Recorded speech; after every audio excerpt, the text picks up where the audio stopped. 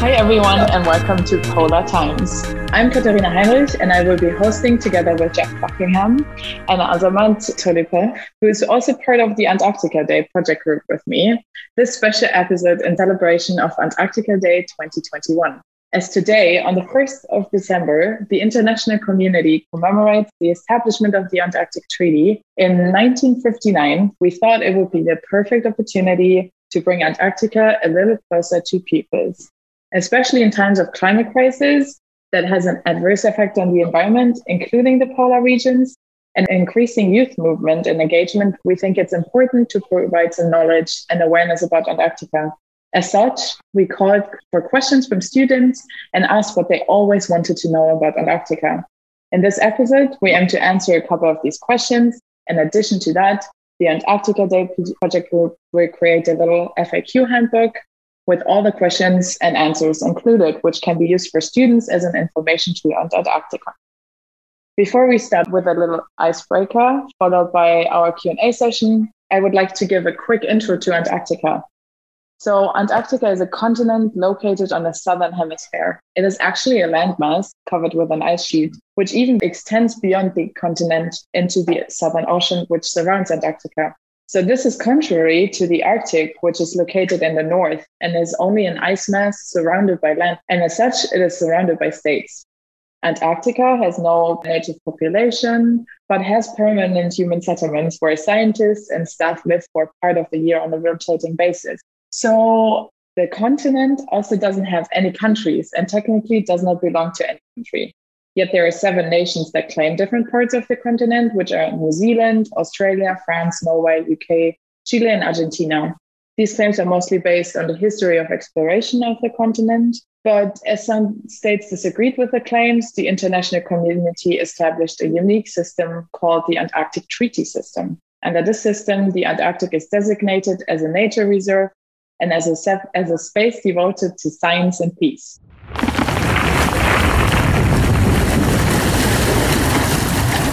Again, hi everyone, and thanks for joining me today.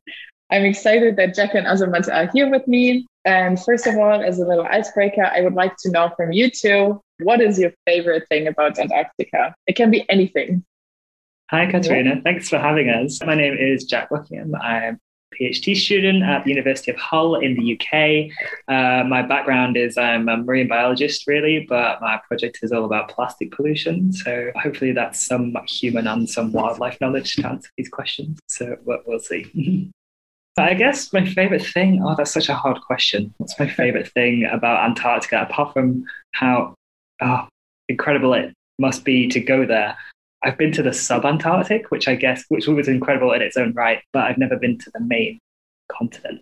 It just looks so beautiful. It would be great to go there. But for me, the best bit of polar travel, I suppose, was meeting such a diverse people. People who work there and live there. It's not just science and academia, even by a long stretch, and you meet all sorts of people. So I really enjoyed that.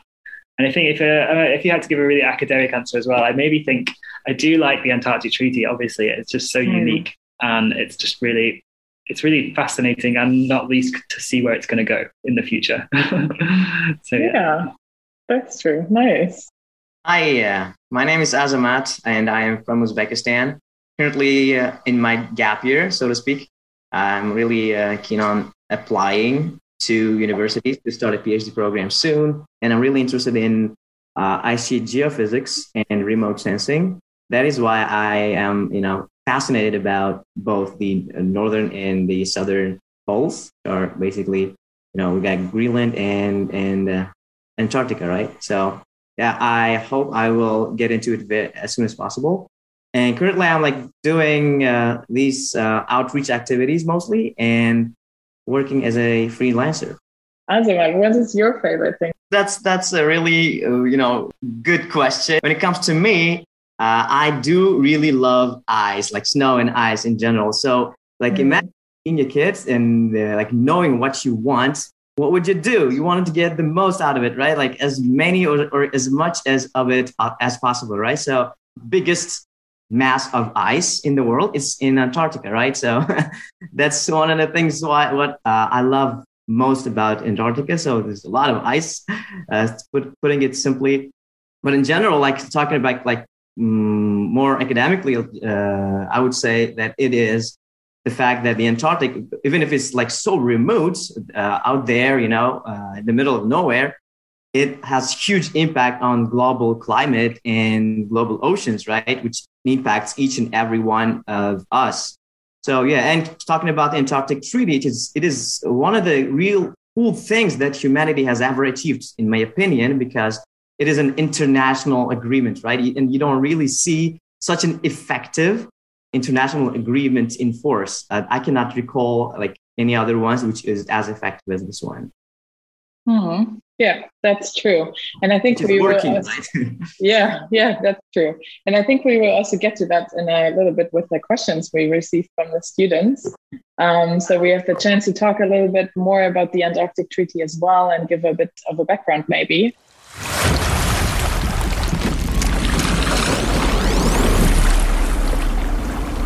Let's check on the questions we received. We got a question from Anastasia and Chloe, and they were asking how people live there and how do they deal with the harsh climate that is present in Antarctica.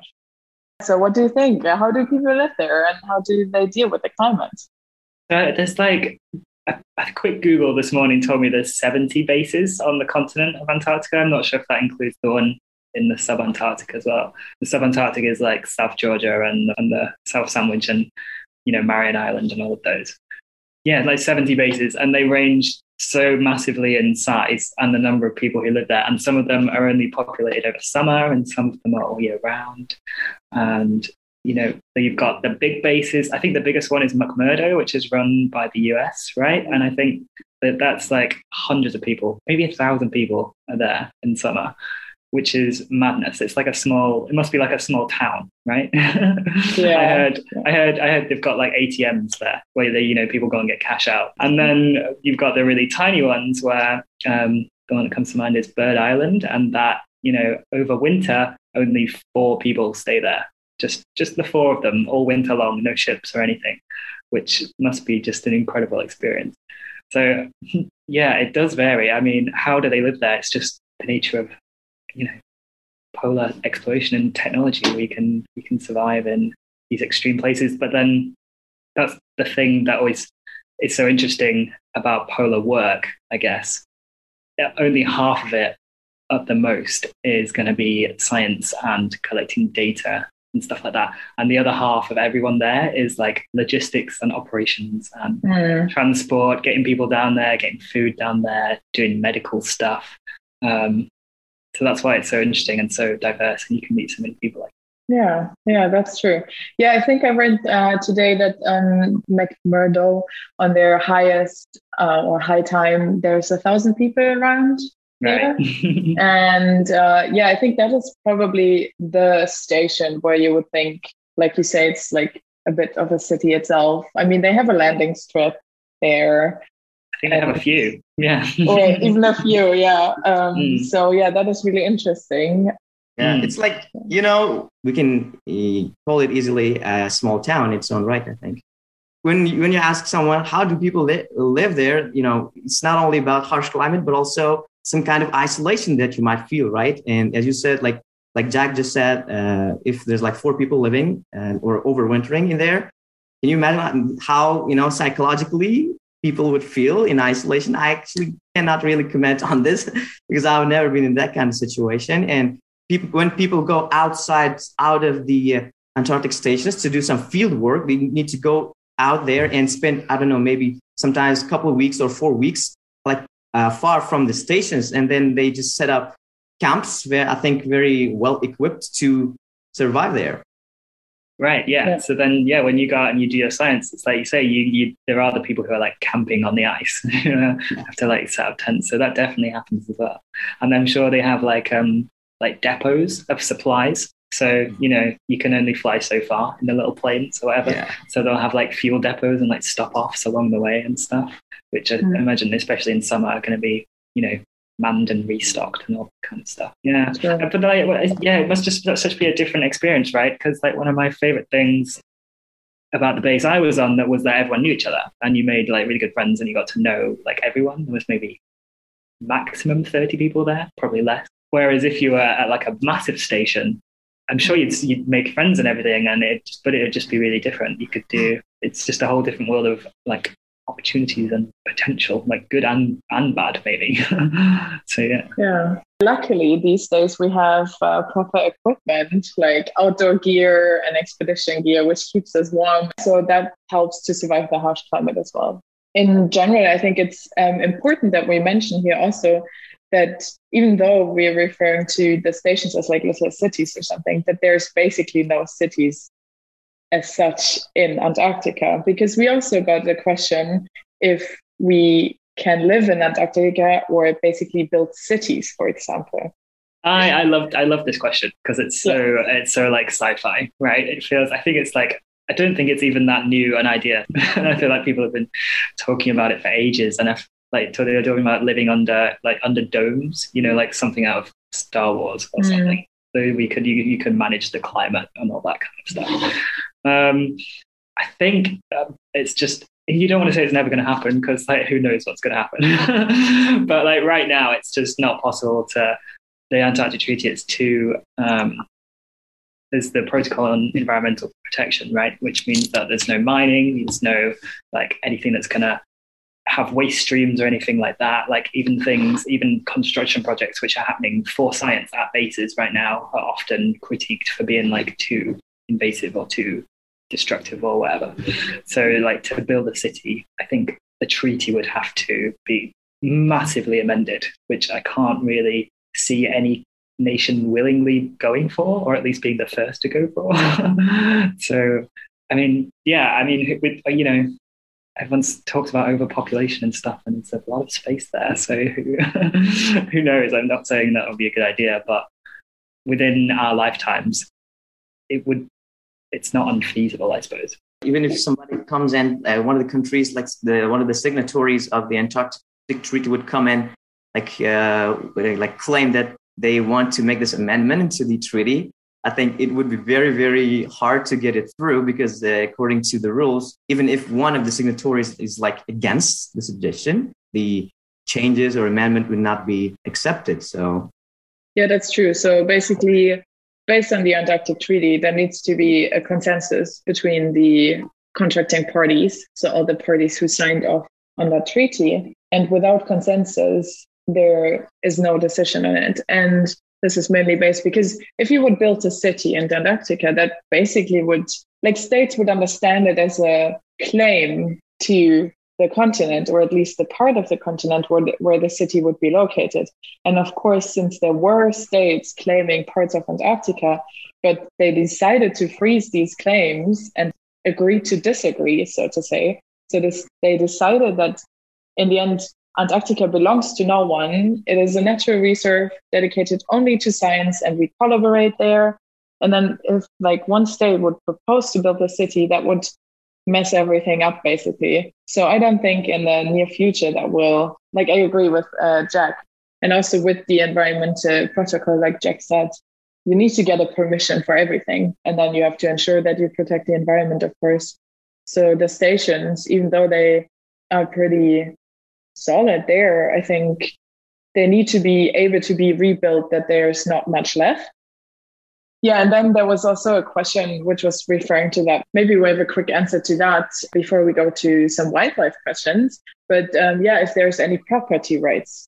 I guess it's the same thing, right? So I guess they have, any nation can build anything, anywhere. Well, anything for science, like anywhere. It doesn't have to, the claims of another nation doesn't mean anything. You can build your station in an area that another nation has claimed because nobody recognizes the claims. So in terms of the property rights, I guess, it bites both ways, right? So like other nations can do that to you. It's very hard to impose any kind of sovereignty over the land. The only jurisdiction any nation really has is over its own kind of what it's put down there, I suppose. The people it sends there, what it's built there. All the properties like building stations, they all belong to the governments, right? Not necessarily to like there's no like private and like, you know, buildings in there. private property? That would be an interesting open question to me right now. But Antarctic legislation tells us about the private property rights. But so far, everything I heard of Antarctica tells me that there's basically all the property in there is owned by the states. Also, with the property rights question, what if someone goes there from a country which didn't sign the Antarctic Treaty and wants to build something? I think they're allowed to, right? And they can do because they've not agreed to do all the things. Yeah, I guess it's just a matter of the logistics of it and the cost of it. Yeah. I mean, I guess in the end, no one would really do that probably. Okay, let's maybe go to the next question, and we would enter the wildlife part of Antarctica. And I found one question really interesting and compelling in a way. And Dorian, he asked, what is under the ice? Well, it's Antarctica, so under the ice it's just land. That's a good answer. I guess he means under the sea ice, right? So what is under there? I don't know. I'm not sure I'd be able to tell you, apart from quite recently. In fact, we talked about it on the podcast if you'd like to go back and listen to past episodes. We had someone, and they'd drilled a borehole through the sea ice and put down a camera, and they'd found sponges and sea sponges and life on a living on a boulder at the bottom of the sea under an ice shelf, which is kilometers back from the edge of the ice, so it never sees light. And they're like, how is life? They expected to find nothing, and they found life. Is my short answer to that question. So yeah, there's definitely stuff down there, but there's room for more to be found, I'm sure. And the Antarctic and then the benthic, creatures which live on the seabed of Antarctica, more maybe in the light areas. It's so diverse and incredible. It's the same kind of biodiversity, I think, as the rainforests. So the number of creatures and the diversity in species is really off the charts. So everyone's the penguins and the seals, which are great, but apart from them, there's so much marine life down there. The question itself is very interesting. What's under the ice? Yeah, just like Jack just said, we could talk about the sea ice, or we could talk about the continental ice in this case, right? I can talk a little bit about what you could expect to find under the continental ice sheet. So in that case, we're talking about the land, right? So you guys must be familiar with the fact that Antarctica is a very, very huge mass of ice located on the land. And if you go deeper and reach the bottom of the ice, which could be kilometers of ice, 2, 3, 5, even more than that, you end up in the ground, right? And on that ground, there might sometimes be very interesting things, such as lakes and rivers, streams. So it's not necessarily, how some people might imagine, there's solid earth and there's solid ice on top of it. Not necessarily. There's very interesting dynamics and movement of water going on under the ice. So it's very, very moving and dynamic and flowing all the time. So there's some areas of ice which flows much faster than the other parts of the ice sheet. We call them ice streams, in other words. So in talking about the lakes, which are very fascinating to think about. And I recently read an article where the scientists, they decided to drill that through the ice right where the subglacial lake is, and they kind of reached it. And they really wanted to look at both the geophysics and chemistry and the biology. But yeah, I'm pretty sure that they could easily find some microbial life, at least, because if you go down the ice, some people, especially young students, might think that the temperature will go up. In fact, if you go deeper and deeper into the ice, temperature might rise by half a degree or even more, because we have this so-called geothermal heat, or the heat that is coming from the ground, right? Between the ice and the ground, there is heat flow. That is why, because there's a slightly higher temperature, there could be microbial life thriving there as well. Okay, yeah, that's super interesting that you gave us that perspective on Antarctica, because when I read the question, I immediately thought about under the ice shelf. Because I'm very much in the marine. Obviously, I did as well. Yeah. So, yeah, that's the marine biologist to me. Yeah. Yeah. So I think that's really cool that you also like gave a little insight in what might be or is under the ice on the land like part of Antarctica. It reminded me of something else which will be under the ice as well in the land, and that's fossils, right? So, like, Antarctica didn't always look like it did today. It used to be warm and sunny and covered in like forests and stuff, and the fossil record is definitely still there. I'm sure in our British Antarctic Survey Institute, there's like a big room full of like fossils and fossil leaves and bones and stuff like that people have gotten from down there. So that's really cool. Yeah, because I also looked just into the marine part of that, and then I found also the same thing we talked about, Jack, that there's that they found sponges and a lot of like unknown species and like species they didn't expect there, because you would think with like going away from the open ocean and less light that there's nothing, but actually there's so much. And I think in general the shelf areas are the most unexplored areas also of the Southern Ocean because of inaccessibility as well. So yeah, that's cool, and we'll see what else will be found in the future and what the scientists will explore. And maybe we can end up with I think, pretty important and current and up-to-date question, basically on how climate change impacts Antarctica before we close off this podcast. Has anyone an idea or a knowledge on how climate change is currently impacting Antarctica? Because we know, I feel like we heard a lot about Arctic and climate change, but climate change in Antarctica, I feel that is not such a big thing somehow. I mean, it might be, but at least I always just hear that in reference to the Arctic. Yeah, I mean, if I just take over, then I would say the climate change is something that's happening all over the world, right? And Antarctica is not, another planet. So it's on the same planet. So I can surely say that the climate change is impacting Antarctica to some extent. That's the key part, to some extent. So I also tried to read a bit on that. And I actually read that the Antarctic Peninsula, the west coast of it, is actually also one of the most rapid warming areas on the globe. So especially there, I think climate change impacts have been seen a lot, which ended up in the change of distribution of penguin colonies, for example. Also, that was also based on the changing sea ice conditions. The polar regions are super important in our global climate system. So if both are impacted by climate change and the currents change in their physical setup, that affects the whole globe. So even though maybe it's not talked about in a sense for the Arctic, I think it's still happening there.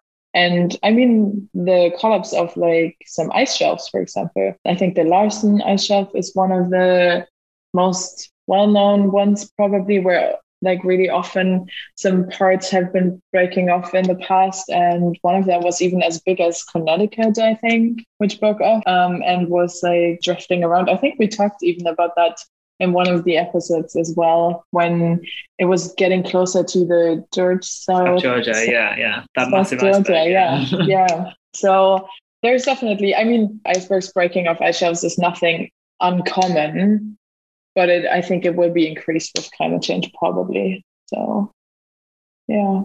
I guess about climate change, the importance of Antarctica, and you both said it already, can't really be understated, can it? It's it has such a massive impact on our global weather, but the fact that it's so far out of sight and out of mind, people, there's this the general opinion about climate change is more apathy rather than denial. So to kind of shake people out of that apathy, the only thing to do is tell them about what's going to really impact them, local consequences.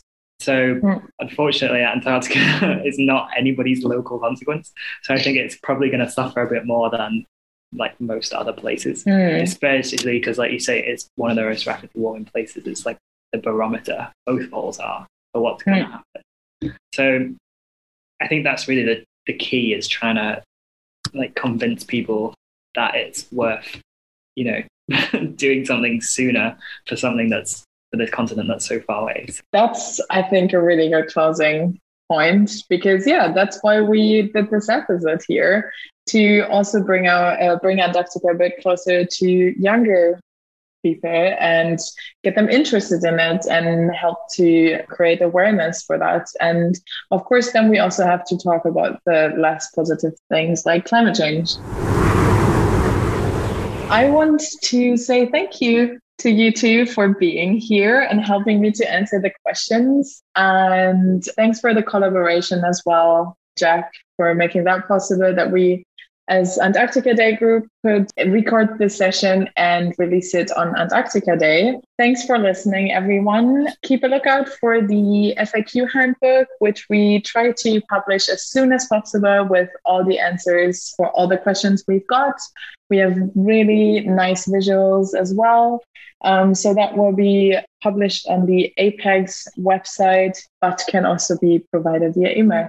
Check also out the other episodes of Polar Times if you're interested to learn more about the polar regions and the life of scientists in the polar regions. That can be in Antarctica or the Arctic. Then check out the other podcast episodes on any podcast platform of your liking. And thanks for listening today. And I'd like to, I do have one last word to the young listeners who are listening to this. Okay. If you're really interested in Antarctica, then keep that curiosity up, because it is one of the most amazing, and most adventurous things that you might happen to you. And thank you for listening.